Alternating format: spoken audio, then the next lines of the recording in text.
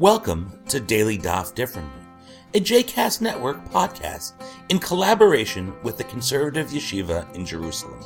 This daily podcast invites you to join us to study the daily Talmud page with a variety of liberal rabbis and teachers. For more information about the Conservative Yeshiva, please visit conservativeyeshiva.org. For more information about the other JCast Network podcasts and blogs, please visit jcastnetwork.org.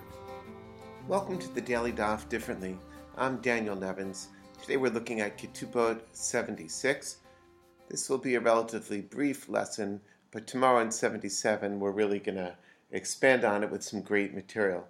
Now, a feminist critique of the whole institution of Kiddushin, of Jewish marriage, is that it's ultimately about treating women as chattel. The man acquires a woman as a bride.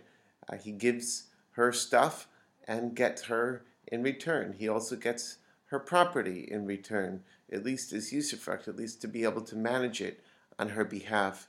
And the sages are quite concerned always to know, was the kinyan, the purchase, valid? Or was it a false sale, a mekach ta'ut? Is it when a man acquires a wife and turns out she's got a blemish? Is it sort of like buying a horse and finding out that the horse has got a blemish, in which case the sale was not valid?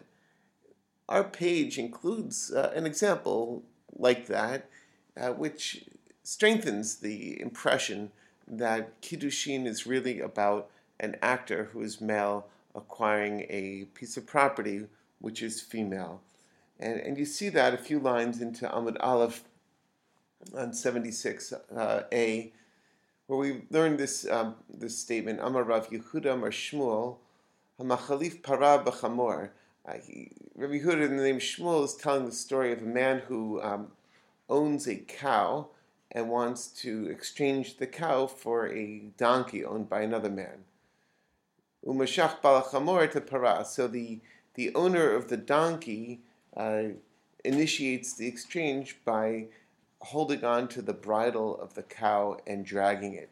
This is the established way of acquiring movable property in Jewish law, is for the purchaser to pick up the property if they can, or if it's an animal that's too heavy, to actually grab hold of it and drag it. And in so doing, they indicate that they now are the owner of that property. So the case here that we've got is that the owner of the donkey, who wants to exchange it for the cow, is able to go over to the cow and grab onto it and drag it a little bit. But meanwhile, there needs to be a parallel action by the owner of the cow to go drag the donkey. And by the time the owner of the cow gets to the donkey, it's dead. So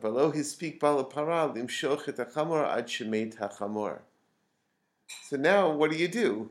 You've got a transfer that's only been half accomplished, because when the donkey owner took hold of the cow, it seems that he acquired it then, but we don't know whether his donkey was still alive at the time that this happened. Apparently the two animals are not next to one another. So of course the owner of the donkey wants to say, yeah, it's a valid exchange. I've got myself a live cow and you've got yourself a dead donkey. Whereas obviously the owner of the cow will not be happy and satisfied. So it says, Al bala chamor lahavi raya shaya chamoro kayam b'shat meshichat para. The burden of proof is going to be on the donkey owner, the guy who owned the donkey and claimed the cow. He's got to prove that his donkey was alive at the time of that the transfer. And so the question then is, how is this comparable to the case of the bride who's been acquired and only later discovered to have a blemish? I have to say that this is very disturbing.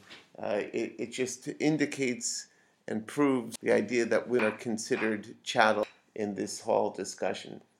But that said, the effect is somewhat softened in the next page in Amud Bet, when we have reference to a sugya in Tractate Bava Batra, and it says over here with reference to Bava Batra, Amar Rav Nachman bar Yitzchak Kalev Beit Aviha L'Kiddushin. We're talking about The bride, who's been betrothed but not married, she's still living in her father's house, and now she's been discovered to have this mum.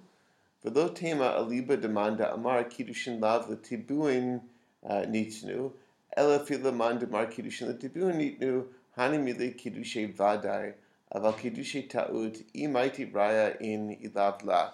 What's going on here is that they're saying that the institution of kiddushin, which is putting down some guarantee money, that the man is saying, look, if you're betrothed to me, I've set aside this money which will be used in the case of my death or divorce to help you get back on your feet. This money is meant to actually be available for collection.